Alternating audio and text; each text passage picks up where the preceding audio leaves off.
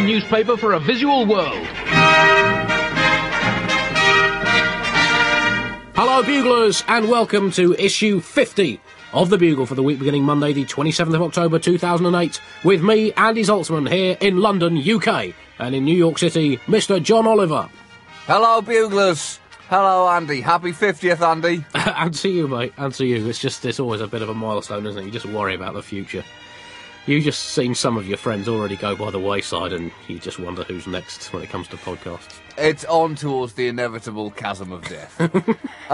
I found out something this week, though, Andy, that made my heart swell with joy, and you can be damn sure that it was let me nothing guess, to do with this hang election. on. Let me guess what happened to you this week. Were you groomed by Bob Hope? No. No? No. All right. Hang on. Did you play tennis with Pete Sampras? Yeah, but that's not the story. Oh, okay, carry on. That's not the story I'm about to tell you. This was to do with the long-awaited new Guns N' Roses album. Oh, Andy. right. Rumoured to be the most expensive album of all time, which I gather is finally going to be released next month after over a decade in production. Now, it's not that I'm particularly a big GNR fan, Andy, although I like Sweet Child of Mine as much as the next man, if the next man likes it a bit. It's this detail. They hired a new guitarist called Buckethead for this. Called Buckethead, Andy, because, and this is true, he likes to wear a KFC bucket on his head while playing in the studio. But he quit and only came back when the label caved into his demands that he'd be more comfortable playing inside a chicken coop. So the record company built an entire chicken coop for him inside the studio out of wood planks and chicken wire. That is proper rock star behaviour, Andy. I don't want my rock stars whittering on about Tibet and writing fair trade slogans on the back of their hand. I want them building chicken coops in studios. So it's the week beginning Monday, the 27th of October. So, John, are you going on the subway in New York on Monday, do you think? Yeah, why? Well, have you bought it a present? No, why? You ungrateful little shit, John. 104 years old on Monday, the New York subway. Happy shit, birthday. yeah, I remembered. Did you, John? I remembered. What are you doing on Tuesday?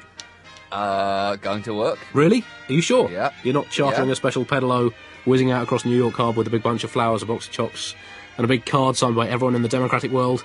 Because on Tuesday, it is the Statue of Liberty's 122nd birthday. I remembered. She was dedicated on the 28th of October 1886, Big Libby, the 204-ton copper-bottom babe. So, what would you get her, John, if you're going to buy the Statue of Liberty a birthday present? It's always difficult with a lady, isn't it?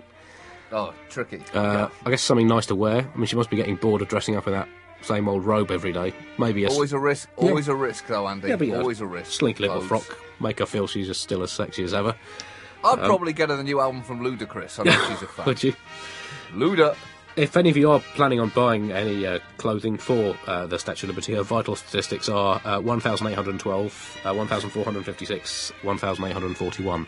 Hot. Oh, yeah. I mean, proportionally, she's got it. Oh, yeah. If only she didn't wear that figured concealing cloak. But anyway, I guess, maybe instead of that, you might get a giant toweling dressing gown for the winter, or perhaps some toiletries. Women love that, John. Don't take it from me. Take it from a multi-billion-dollar industry. So, I guess if you're going to get something for the Statue of Liberty, you would get her maybe some new copper polish. And, as always, some sections of the Bugle are going straight in the bin. This week, the alternative medicine section is headed for the trash can. We put to the test all the latest alternative medicine claims, including, can putting fox's blood in your milkshake cure you of typhoid? I don't know, but I can confirm that it doesn't give you typhoid. Also, will sleeping in a bed of porcupine quills and banana daiquiri make you late for work? Or will it make you more confident with the opposite sex? We tell you which one. Does sucking snails out of their shells once an hour really enable you to headbutt brick walls without getting hurt? Well, no. But if you just sucked a snail out of a shell, when you do then headbutt a brick wall, it does make your behaviour seem less out of character. Also, how to tell if when you catch your child sticking pins in a butterfly, he or she is showing an early interest in acupuncture, lepidoptery, murder, or the occult. And the clue is the look in their eyes. And also, a free homeopathic joke. This joke has been diluted 6 times from its original form, but the essence of the quip should still remain. Here it is. Of course, some people claim they get it. Most people think it's absolute rubbish. But in case you're interested, here is the original joke. My great-uncle died whilst trying to put the ancient Chinese board game he'd just bought and had been saving up for years on a set of scales. Still, it's the go he would have wanted to weigh. I think I preferred the distilled version.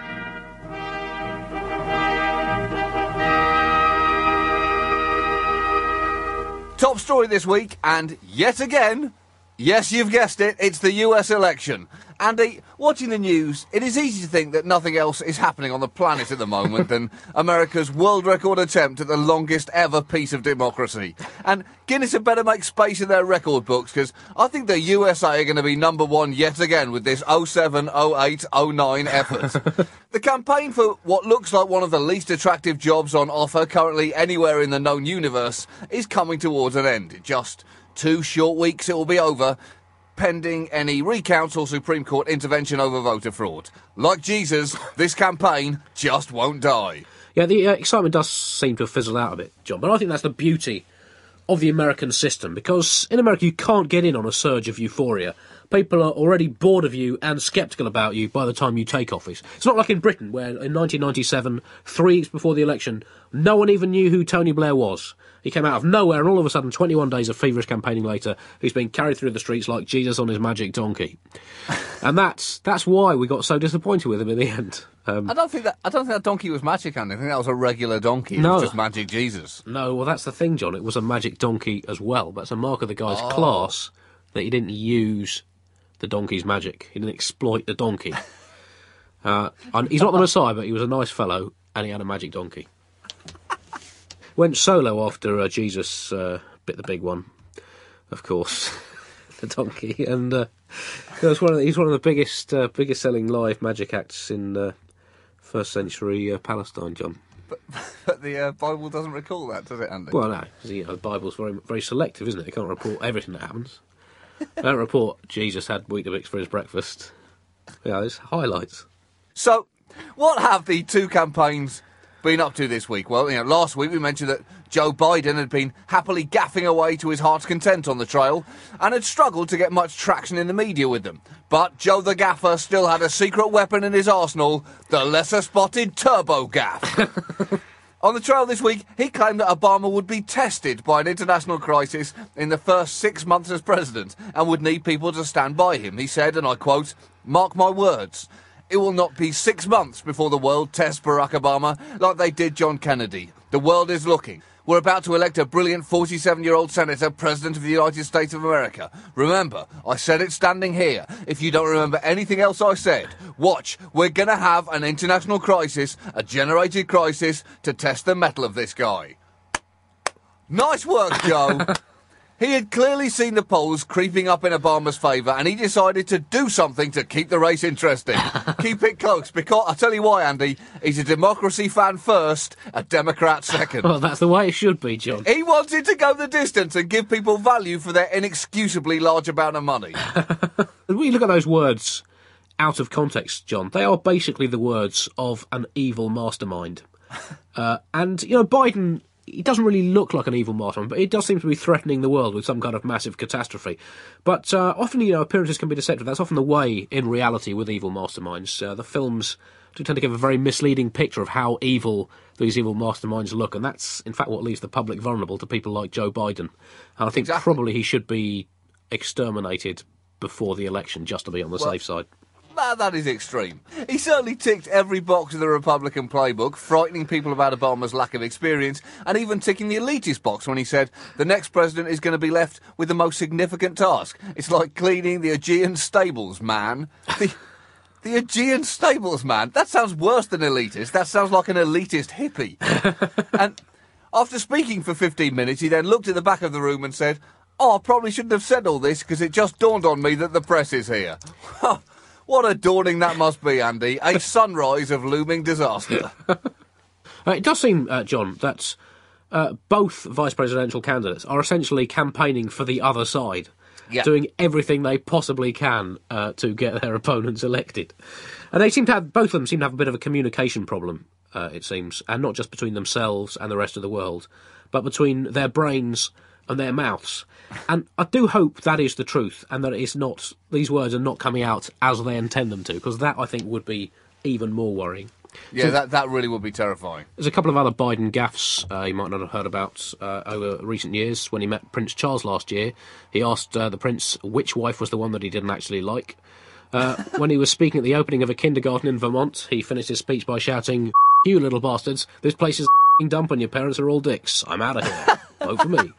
And also when giving a prize at the Wisconsin Unorthodox Jewish Gymnastics competition, he dressed as a pharaoh and told them, "You're still my slaves." But obviously the press weren't there on those occasions, so he got away with it. Better news for the Democrats came with Colin Powell's endorsement of Obama last weekend. General Powell, a Republican, was of course Secretary of State for George W. Bush, and this development seemed to put another nail into the coffin of the McCain campaign. A coffin which already seems to have far more nails in it than it actually needs. In fact, it's starting to look more nails than coffin at the moment. So what McCain needed was an even higher profile endorsement, and there was good news and bad news on that count. The good news was he got one. The bad news was it was from Al-Qaeda. A militant website connected to everyone's least favourite independent filmmakers said that if Al-Qaeda wanted to continue to exhaust America militarily, and again I quote, "this requires the presence of an impetuous American leader such as McCain, who pledged to continue the war till the last American soldier. Then Al-Qaeda will have to support McCain in the coming elections so that he continues the failing march of his predecessor Bush." Then a man popped up in the corner and said, "I'm Bin Laden and I approve this message." This information apparently came from a password-protected Al-Qaeda website that the US government accesses to check the pulse of the jihadist community. I'm guessing that pulse is pretty quick. They're a high blood pressure group, Andy. Yeah, I suppose that's not the most likely thing that's going to kill them, interestingly. Yeah.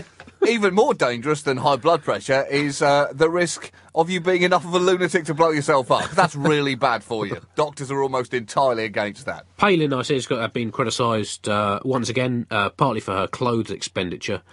And we have this saying over here, John, I don't know if you can remember back to when you lived in Britain, you can't polish a turd. And right. It appears by dressing Palin in these expensive clothes, they are essentially trying to disprove that. And what they have proved is that although you can't polish the turd, you can essentially put a special kind of resin coating on the turd and then paint it in pretty colours. It's pretty expensive polish, Andy. Yeah. She has continued to surprise a country which didn't think it could be surprised by her anymore.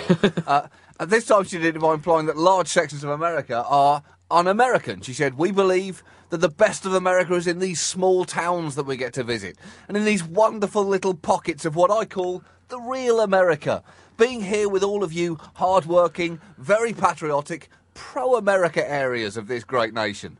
Andy, that seems like an electoral cyanide pill, but is it? Because if you take enough electoral cyanide pills, surely it's possible to become immune to cyanide. And that's certainly what the McCain campaign is hoping for at the moment anyway. That's their key campaign strategy.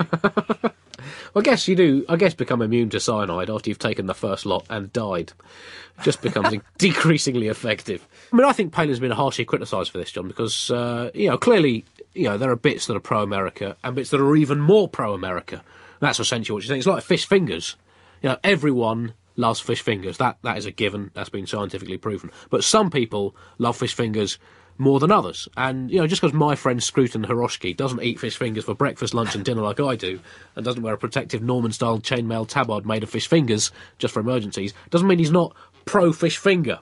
So I guess, as with most petty political squabbles like this, both sides are wrong. But I understand that issue so much better now, Andy. Glad to be of service, mate. Perhaps the most exciting election news this week here was a key development that Orange County in California has pioneered the first drive-through voting booth. They said it couldn't be done, Andy. They said it shouldn't be done. Really, America? Is it too much to ask just to get out of your car once every 4 years? Is there not a danger, though, with these? Because, I've been to the odd drive-through, John, and, there is the risk that you don't get exactly what you ordered. And if you go to the first window, you say, right, I'm going to vote Democrat, please. And you get to your second window, you found out you voted Republican, and by that time there's a car behind you honking its horn saying, "Get out of the way. This is no place to exchange it." I'm sorry, we're out of Democrat votes. Yeah. We got Republicans left. Oh, sure, yeah, I'll take one of those. I just want to vote, to be honest. And now for the second of our 2 weekly profiles of the presidential candidates. This week, Barack Hussein Obama bin Laden. Barack Obama is perhaps most famous for his much publicised, if fictitious, terrorist links to terrorist organisations. His promises of terrorists were spotted early. He in fact won a junior terrorist talent competition in his Islamic fundamentalist school in Hawaii. And after joining Al-Qaeda aged 12 on a youth contract, Obama was sent out on loan to other terrorist groups around the world to gain experience. These included the Tamil Tigers, or as they were known then, the Baltimore Tigers, before the franchise was bought up by a Sri Lankan tycoon. Also the Shining Path group in Peru, who fought a bitter campaign in favour of ground-level street lighting. Also the Baader Meinhof group, for whom he played the bass guitar. And of course, also the IRA. Obama played for both the real IRA and Atletico IRA. As a joke for our Spanish football fans. Obama left Al-Qaeda when he decided to go into American politics, citing, quote, differences of opinion with Al-Qaeda General Manager Osama bin Laden about the direction the group was going in. Obama was in favour of democracy, opportunity for all, and the freedoms and rights of man, whereas bin Laden was immovable, almost fundamentalist in his death to the West mantra, and generally supported acts of mass public violence compared to Obama's more conciliatory ideas of electoral politics and two-way global dialogue. Also, Obama developed the advertising slogan responsible for Hawaii becoming a prominent tourist organisation, and his slogan was, Hawaii, Hawaii Naughty. He's so good with words. He's good with words, that's where it all started. He's also worked, John, in America as a community organiser, which sounds a bit like a communist organiser. Stalin was a communist. Enough said. Ever since then, he's left no stone unhurled in his efforts to break into the presidential greenhouse. He's done the lot, writing books, doing stuff, being a senator, all that kind of shit. And for those of you who say he's still too inexperienced to take the keys to Air Force One, what I say to you is, shove it, big nuts. British news now, and I'm sorry, this is a bit of an emotional moment. I don't know how to break this to you, John, but What is it? We're going into a recession. What? It's true. I can't believe it. Britain is getting smaller, John. Economically, psychologically, and physically, we're shrivelling up like a prune. A once juicy prune, although we'll probably get better again in a year or so. But still, recession. I mean, imagine, John, if the Bugle were to go into a recession. I mean, it hasn't happened yet. Every single issue of the Bugle has been funnier than the last on an average humour inflation rate of 5.2%, which means that this edition of the Bugle is in fact 11.9 times funnier than Bugle number 1. That's an amazing stat. Yeah, but that sounds like unsustainable growth. Andy. We're set for a real breakdown there. It's all based on borrowing, just nicking other people's jokes. It's going to come tumbling down, and all I can do is juggle 2 oranges. So, also the pound is at a 5-year low, and what's the point in living if your currency's low, John? What's the point? Well, it just shows, Andy, the Bugle has now been on for so long that you used to enjoy your pound-dollar jokes so much, didn't you? Who's laughing now, Andy? Neither of us. So what exactly happens in a recession? Well, no one knows, but I can tell you, for our British listeners, it's worse than a disappointing club sandwich, but it's not as bad as a nuclear war. So I guess we're just going to have to learn to live with it. Well, this is time for our fabled stiff upper lip, Andy, but we seem to lose that after Princess Diana died. So now we've just got to distract ourselves instead. And how do you suggest we do that? Well, sports as well. Right, yeah. Obviously is good. You know, there's the anaesthetising power of sports. Yeah. Either that or just looking at shiny things. Yeah. Oh, also, well, there's some British guys that are trying to break the land speed record. They're trying to do 1,000 miles an hour in a car. Perfect. I mean, that's pointless, but I mean, that is a really good thing to do at this time for the world. Exactly. If Princess Diana was alive now, she'd be doing that. I think that possibly was the initial problem, John. Too soon. Now it's time for the section which could not be more relevant than it is right now. You know him, you tolerate him. In a worldview, you are dominated by him. He bleeds red, white and blue, mostly red, but he insists the white and blue is there. Please welcome the American! Hey, is this thing on here? USA, mic check, USA, check 1, 2, USA, number 1. You got that? Yeah. Number 1. That's right. That's a lovely little addendum. USA, number 1. Just making sure the mic's working. Isn't there a rumour that is going to be the new name of this country? It's going to be renamed USA brackets number 1. I mean, it's implied, but yeah, we might as well stick it on there. Before China nick it. Yeah, China, please. Well, how are you doing? How are you doing, American? I'm feeling fantastic. 100% fantastic. It's quite a democratic show you're putting on for the world here. Yeah, I mean, you know, it just proves democracy still is the greatest greatest political system in the universe. Are you sure it doesn't prove the opposite of that? No, it's the greatest. Really, it's definitely the greatest. So is free market capitalism. Boom. Taking care of business. Well, you say that, but, really, it seems like you've taken the world to the brink of economic meltdown since we last spoke to you. Look, just because the world's on our bandwagon is not my problem. You know what I'm saying? Just because everyone follows everything we do. Hey, oh, look, America's economy's in trouble. Hey, let's do that, too. That sounds fun. We get it, world, all right? But obviously, there's been a few controversial comments from Sarah Palin this week about the real America and pro-American areas. Yeah. I mean, how have you reacted to that as an American? The truth is I'm a little offended because I came up with that theory like a year and a half ago. Oh, right. And now they're stealing my talking points without giving me any credit. Oh, right, so you're not actually refuting the statement. You're just No, I've been claiming saying this ownership for years. There's a real America and then there's the BS America. Right, so where's the real America? It's where the real people are. You know what I'm saying? Where are they? That sounds meaningless. Well, that's because you don't understand true meaning. And I'll explain this to you. It's very simple fact. You got these people, you got these city elites, you got these elite city people. Yeah. They want a cup of coffee, right? So where do? They go to a place like Starbucks. It's like $2 for a cup of Joe, right? So, but then you got real Americans, they go to a place like Dunkin' Donuts, it's like $1.89. Right. So, they're saving over 11 cents. Fiscally more responsible, and they understand what real America is. They're not drinking wine lattes on their way to yoga practice or whatever you people do. No one's doing that. I don't know about that. So are you saying that the difference between the real America and fake America is 11 cents? It's a mathematical difference. It's just understanding that wherever French coffee they're serving at Starbucks shouldn't pass through your American lips. But a place like Dunkin' Donuts, that's a real deal. That's small town America. That's a real mom and pop kind of place. No, it isn't. It's the opposite of that. I disagree.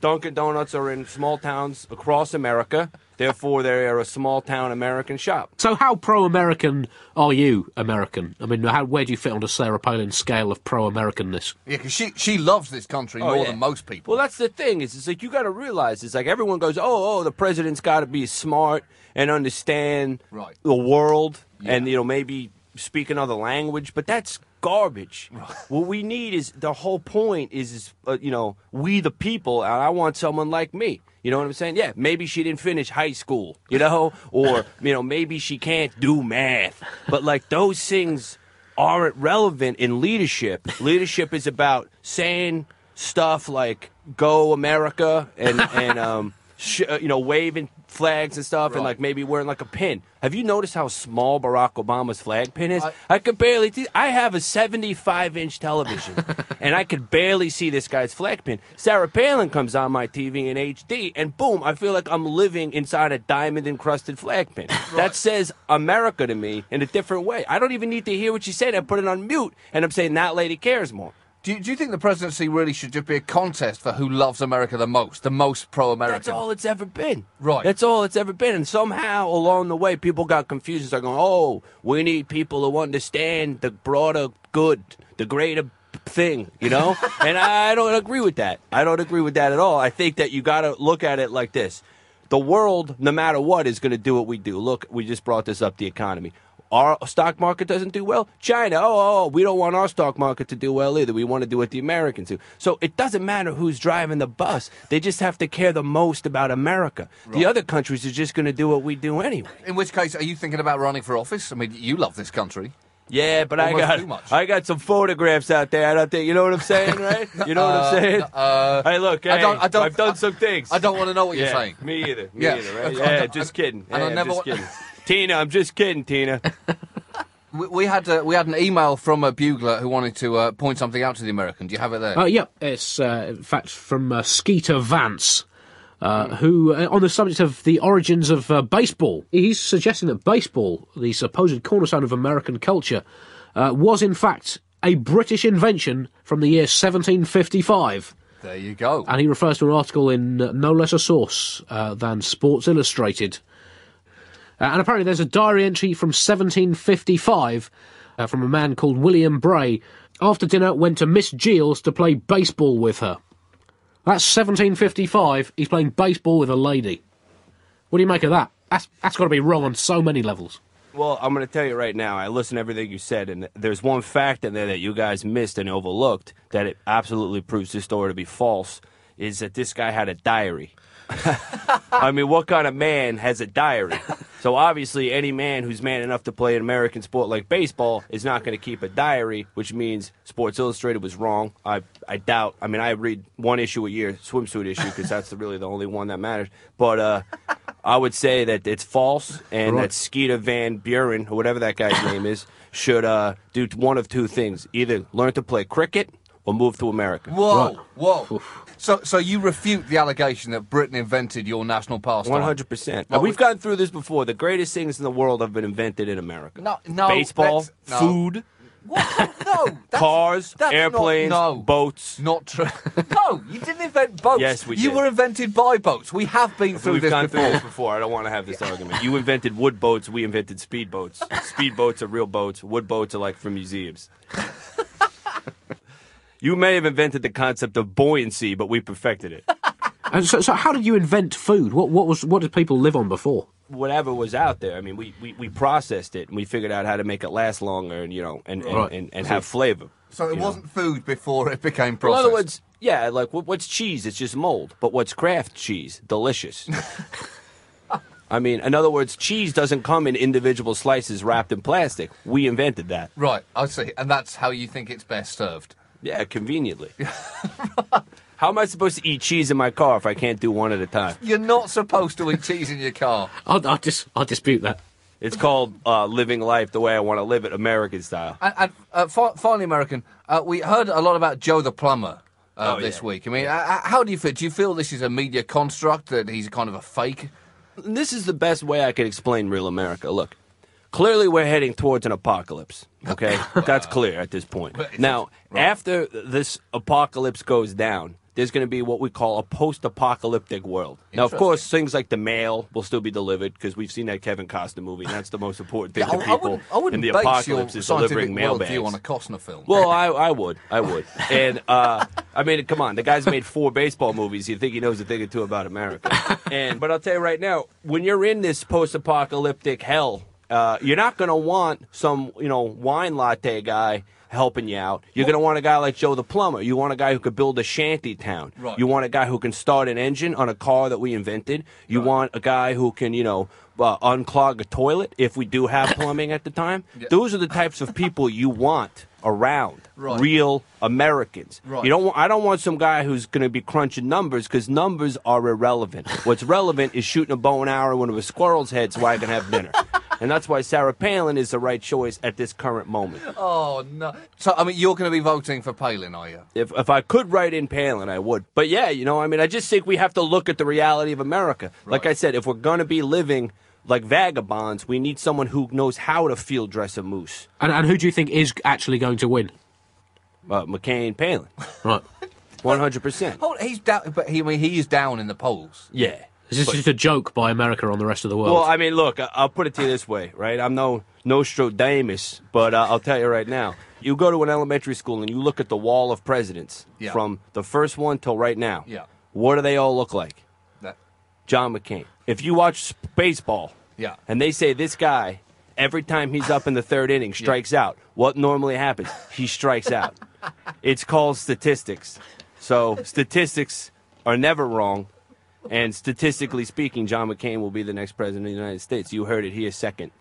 Are you registered to vote, American? Not yet. No. Right. I mean, in many ways, that's the most American thing. Well, you don't really have to vote. You know what I mean? You just have to have an opinion. That's right. Because you figure there's enough people out there voting. You don't have to go do it. Right. But you just have to have a firm opinion. Yeah. And go to a drive-through on election day. Any drive-through. I will go to a drive-through. Absolutely. Dairy Queen or something. Honked twice for McCain.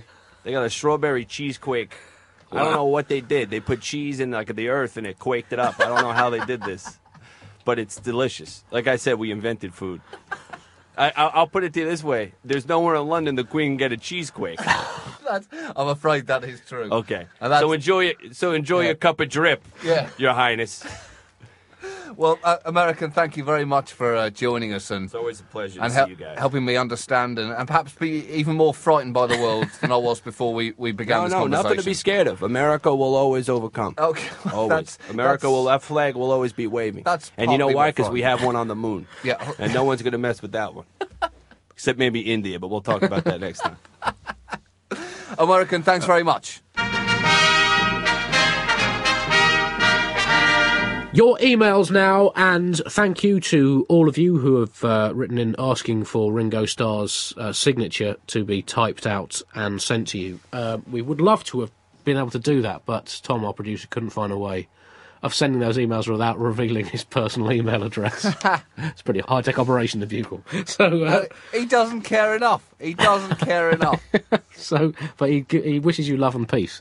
Anyway, he's saying no more requests for Ringo Starr signatures. We will not send them out. What he will do is give you a Ringo Starr audio autograph.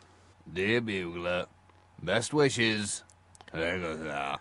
Just wish he'd make more of an effort with his actual, when he actually signs it. That could be anyone. He has to say thousands a day, Andy.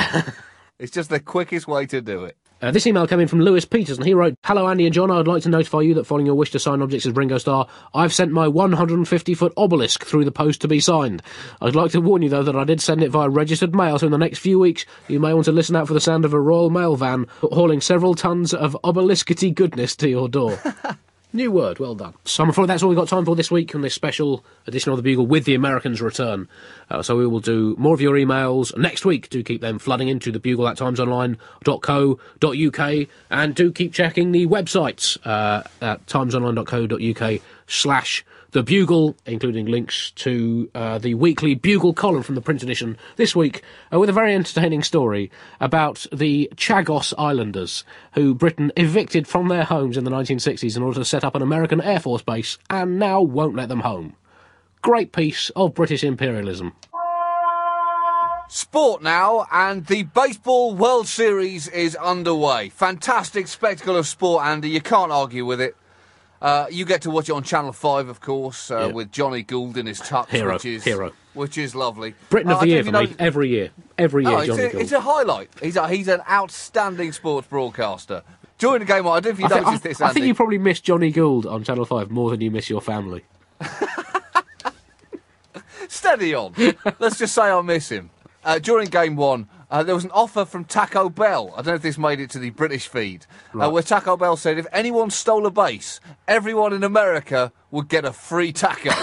That is Taco Bell, purveyor of reprehensible foodstuffs.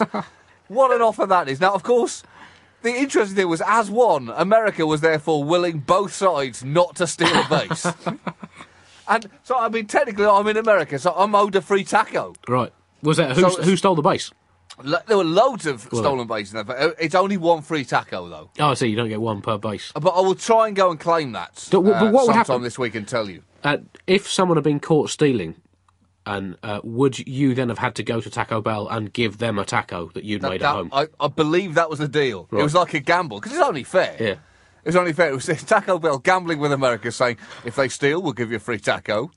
If no one steals, or they steal unsuccessfully, you owe us a free taco. Either way, it's good for the taco economy. That's the thing. It's all about getting the market moving again.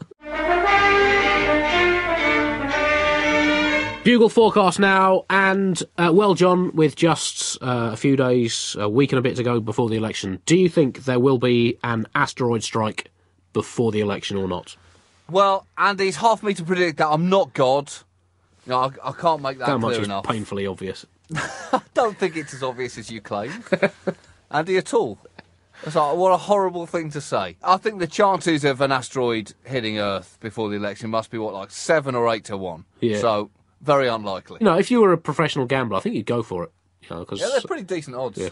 So, well, hopefully we'll be back next week and the planet won't have been destroyed. But that brings us to the end of this 50th episode of The Bugle. So that's a half-century of episodes and a marvellous half-century from the Young Podcast. The Bugle now raising its bat to the crowd in a proud but not too ostentatious way to signal reaching 50 episodes. No running around, jumping up and down, punching the air, waving the bat around like a scimitar, kissing the badge on our helmet and kneeling down to kiss the pitch.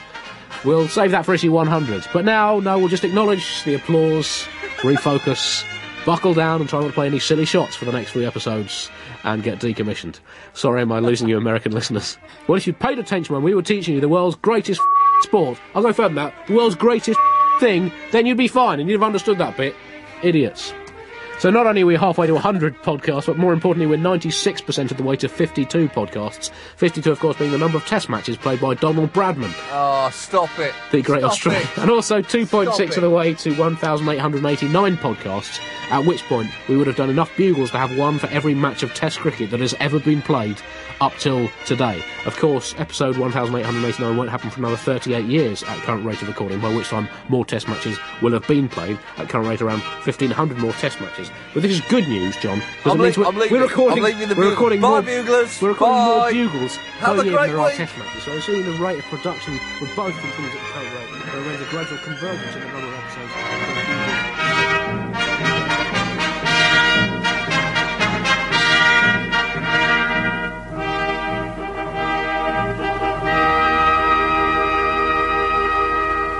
Hi, it's producer Chris from The Bugle here. Did you know that I have a new series of my podcast, Richie Firth Travel Hacker, out now? It's the show where Richie Firth and I talk about how to make travel better in our very special way. In this series, we discuss Lime bikes, Teslas, the London Overground, and a whole bunch of other random stuff that possibly involves wheels or tracks or engines of some variety. God, what a hot sell this is. I mean, you must be so excited. Listen now.